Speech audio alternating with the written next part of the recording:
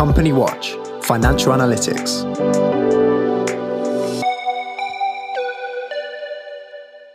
Hello and welcome to the Company Watch podcast. I'm Jo Kettner, CEO of Company Watch, and I'm joined by Nick Hood, Financial and Commercial Risk Analyst. Good morning, Nick. Good morning. We are recording today's episode in the morning of Tuesday, the 7th of September. And our key topics for this week, although there has been a lot obviously picked up in the press about the proposed national insurance hike to pay for social care at NHS, we are recording still early in the day, and that is due to be announced today, but we don't have details. Details are sketchy. So we'll look at that perhaps towards the end of our discussion today on some of the implications.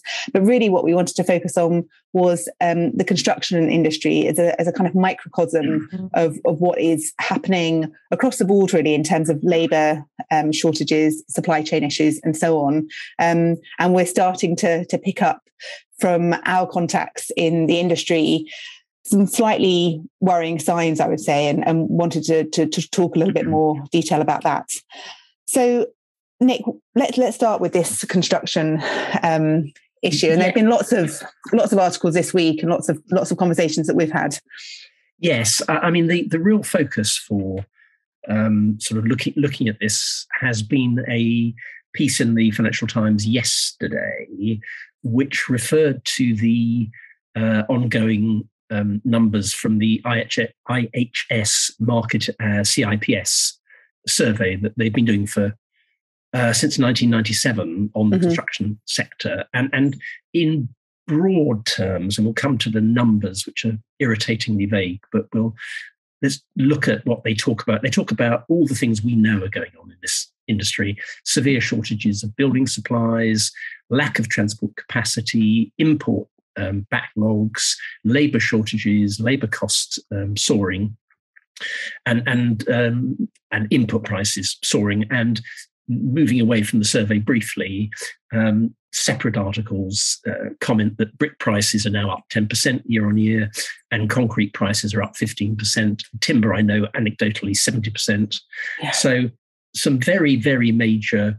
And this is an industry, let's not forget, where margins are minuscule typically.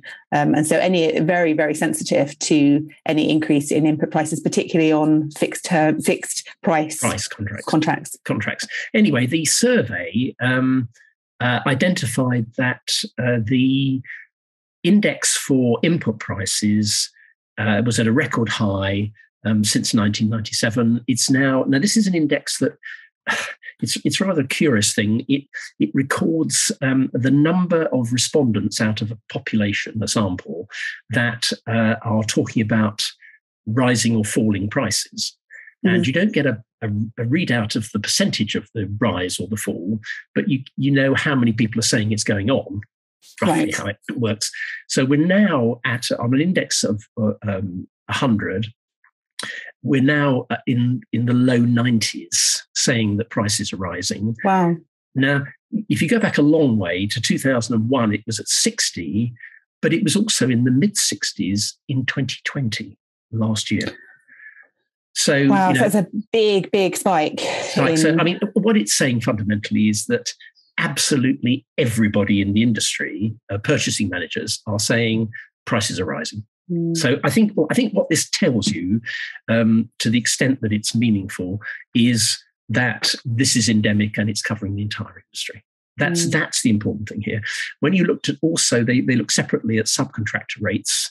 The number of respondents saying that they are going up is now at 75 on an index of 100 against 45 last year. I know. And they are saying that input cost inflation is now accelerating at the second fastest rate since 1997. This was in August 2021, and the only higher number was in June 2021. This has all kinds of implications, doesn't it? Perhaps not to go into too much detail here, but in terms of what we've talked about with the Bank of England and inflation wages, and we know Bank of England is really focusing on labour prices, but the fact that the rates for the subcontractors are going up, and we know that labour rates, HGV, I think there's been lots of press stories, haven't there, of HGV drivers, potentially earning up to £250,000 a year in some for some desperate industries. I know. I know, and actually within the industry, it's interesting.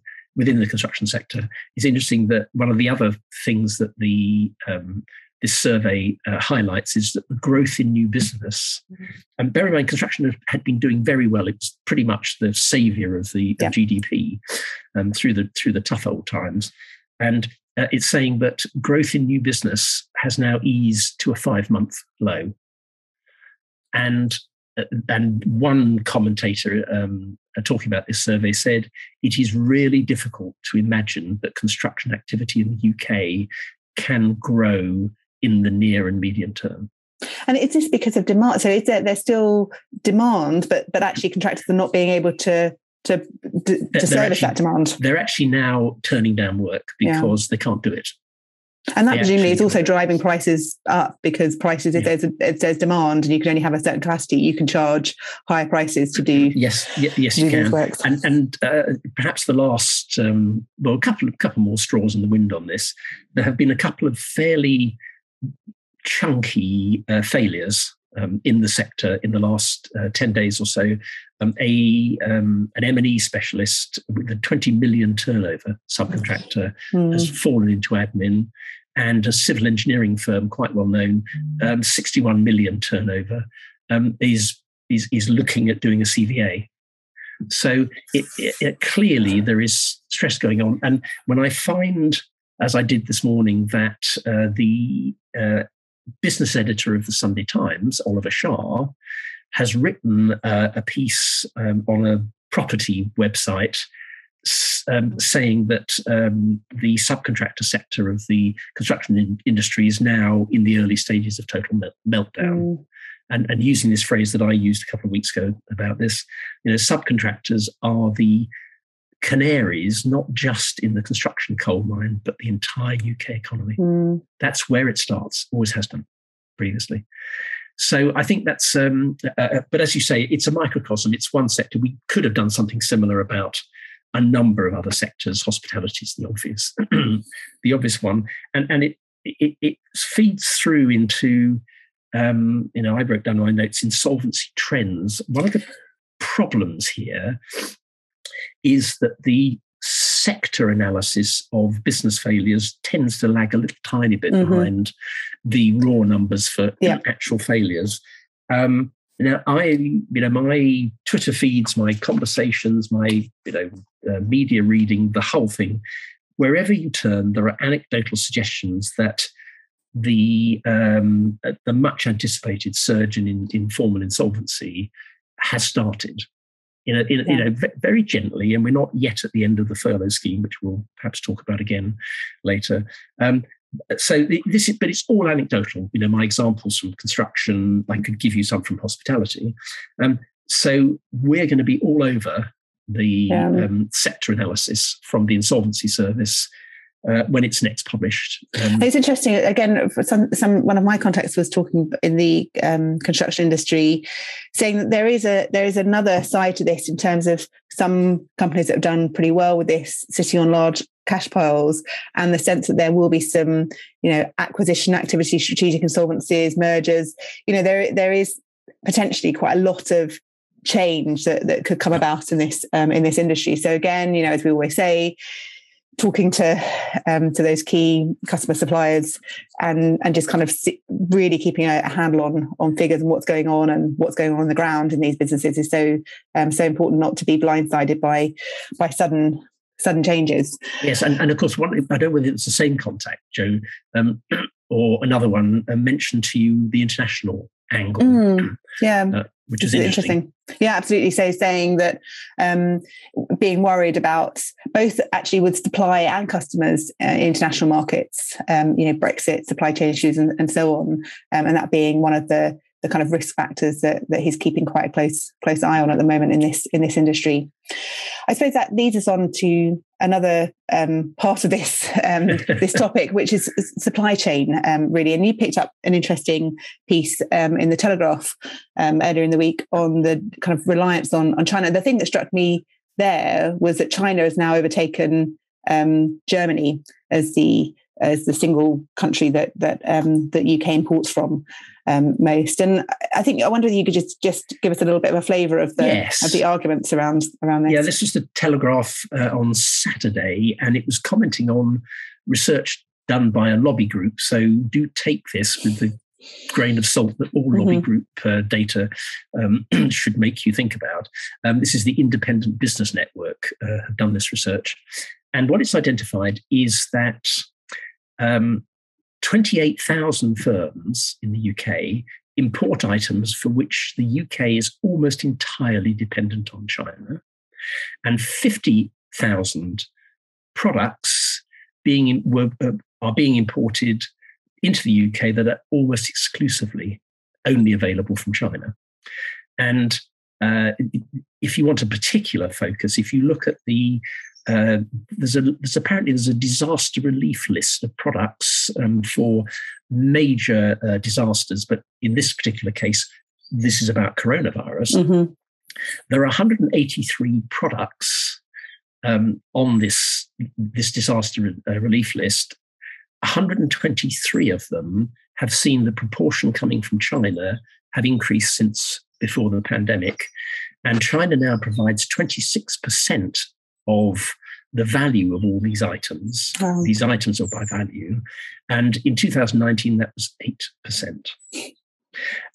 And if you look, this is in a context, isn't it, where we're having huge disruptions in shipping. Another article, we might come back to that again from the FT yesterday, talking about one of the bosses of a shipping company telling us, we need to buy less because that will help ease the shipping congestions. But on a serious point, clearly we've talked, and I think we talked with Philip King last week about the huge increases in container prices, and that's if you can get space on one and get it into port. I think there are about 40 ships docked outside LA at the moment. So there's massive disruptions, and that is a real risk, isn't it, in terms of being the ability to come out of the pandemic if you're relying for your key supplies that can help you deal with this in a very, very shaky supply chain. Shaky supply chain, and one affected in a big way by geopolitics. Heaven forbid that we expose our economy to the sort of blackmail that if China's prepared to blackmail universities about the content of their courses, then applying a little pressure about the supply chain for chemicals used in disease control is nothing. I mean, just to sum it up, the value of imports from China in Q1 2021 was up 66% on Q1 2018. Yeah. So from 10 and a bit billion to almost 17 billion. And the other four largest import sources have all fallen in that period. So that's Germany, you mentioned, the Netherlands, the US, and France. So we really, really are we are dependent increasingly on China, and I'm not sure I find that a very comfortable place to be. And it's interesting, to picking up on, it's a slightly tangential point, something I read this week, a blog. I think we've mentioned Peter Smith before. He's a procurement guru who's written a few books on I think he calls it bad buying. And he was kind of reflecting on the trend over recent years of big buyers aggregating spend and really kind of buying into this whole notion of economies of scale. And I think, these supply chain issues have really shone a light on how dangerous that can be and what impact that can have if you are aggregating your supply to a single source. And he really strongly advocates trying to kind of spread that risk more. And I think we've talked about this in the past, even looking at duplicating the supply of certain products so that you have the relationship in place and that you can look and ramp up, rather than having to source new suppliers from scratch when there's an issue. So I might send a link to that blog. That was an interesting piece that we read this week. Now, Nick, shall we turn finally to the national insurance issue? Obviously, there's been a lot of speculation. We still haven't, I don't think, got any concrete proposals at the time of recording this. But so far, we're looking at an increase of 1.25%, I think, this morning at yes, and it's national insurance. Yes, it's going to be slightly wider spread, as I understand it. So it won't just be on just an extra 1.25% on the existing national insurance rate. It's going to be called something like the Health and Social Care Levy, and there is quite a lot of chat that it will be extended to the income of working pensioners. Right. Okay. Because at the moment, the pensioners don't pay the national insurance, do they? Hands up! I do not pay national insurance. I admit it. It's my fault. Absolutely my fault. And of course, the question I raised with Joe was, what impact is this going to have on consumer spending power? Because simplistically, if you increase national insurance, the employees' national insurance by 1.25%, you're taking that amount out of their pockets. And of course, the flip side of that, if you add it to the amount the employer pays, then you're going to reduce the capacity for business investment. I should have thought. And presumably increase prices as well. I mean, on the other side, you're taking that away, but you're also potentially, that's going to flow through into to price rises. Yeah, I mean, this is all incredibly simplistic, and we don't really know the details. So in a way, we're indulging in gossip and speculation here. But hey, why not? But it's interesting. I mean, I suppose it's again something to flag up, especially if you're kind of looking at modelling, forecasting, and thinking about input costs and labour cost in some of the forward planning that you're doing on your customers or suppliers. Being able to factor something like this in is probably worth doing, I think. Yes, and my suspicion is that if this comes to pass, then the impact of any reduction of consumer spending is going to fall on supermarkets. It's going to fall on hospitality. It's going to fall on some parts of retail, those bits that are heavily focused on discretionary spend rather than essential spend. But it may also impact on essential spending. Some tough decisions being made in households. And of course, you've got to remember that the worst impact of this is going to be at the lower end of the income scale. And of course, if you're looking in that area, that demographic, of course, we've got the ending of the extra £20 on universal credit coming. Now, we don't know how quickly this will be brought in. I mean, one suspicion is it will be from next year on, next tax year, because it's a bit difficult to change these things in mid-tax year. But, we'll see. I mean, I have many other issues, quite apart from putting the cart before the horse of raising the money without having told anybody what you're going to spend it on. And I suspect that I'm going to be an extreme version of Mr. Angry somewhere around about the point where this is announced today, because it will be all about funding, which is very good. I mean, the sector desperately needs more money. But it doesn't need more money to be paid to the business. I mean, you've written extensively on the obscure structures, haven't you, of many of these of many of these providers. So I think what Nick will be appearing in other news outlets over. I will be fulminating all over the place, because what they're not going to do, I am absolutely sure, is reform the actual social care system. They're just going to cap the cost to make some illusory point about people not losing their houses, and they're going to increase the funding. That is just the beginning of putting this right. Anyway, off my soapbox. Well, watch this space. I mean, we will share links to other things that you talk about on that topic.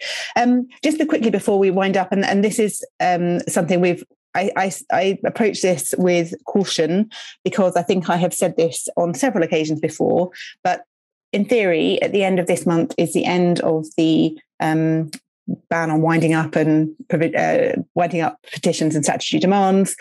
At the time of recording, we are expecting that to actually end at the end of September. But as ever, watch this space. I think we haven't in previous coming up to the previous deadlines, there has been clamour by this stage from within the business community to have an extension. I haven't really been hearing so much about that this time, and I think there does seem to be a sense that you cannot prevent these these debts from being collected forever. So, our sense is that it will indeed end on the 30th of September. But, that will come up with a whole load of issues around landlords potentially, who I think have been most affected by the inability to collect debts. And even though they can't evict until March 2022, there are clearly other ways that they might start to investigate recouping some of their losses. Excellent. Lovely. Thank you so much, Nick. As always, pleasure to speak. Thanks everyone for listening. Until next time, goodbye.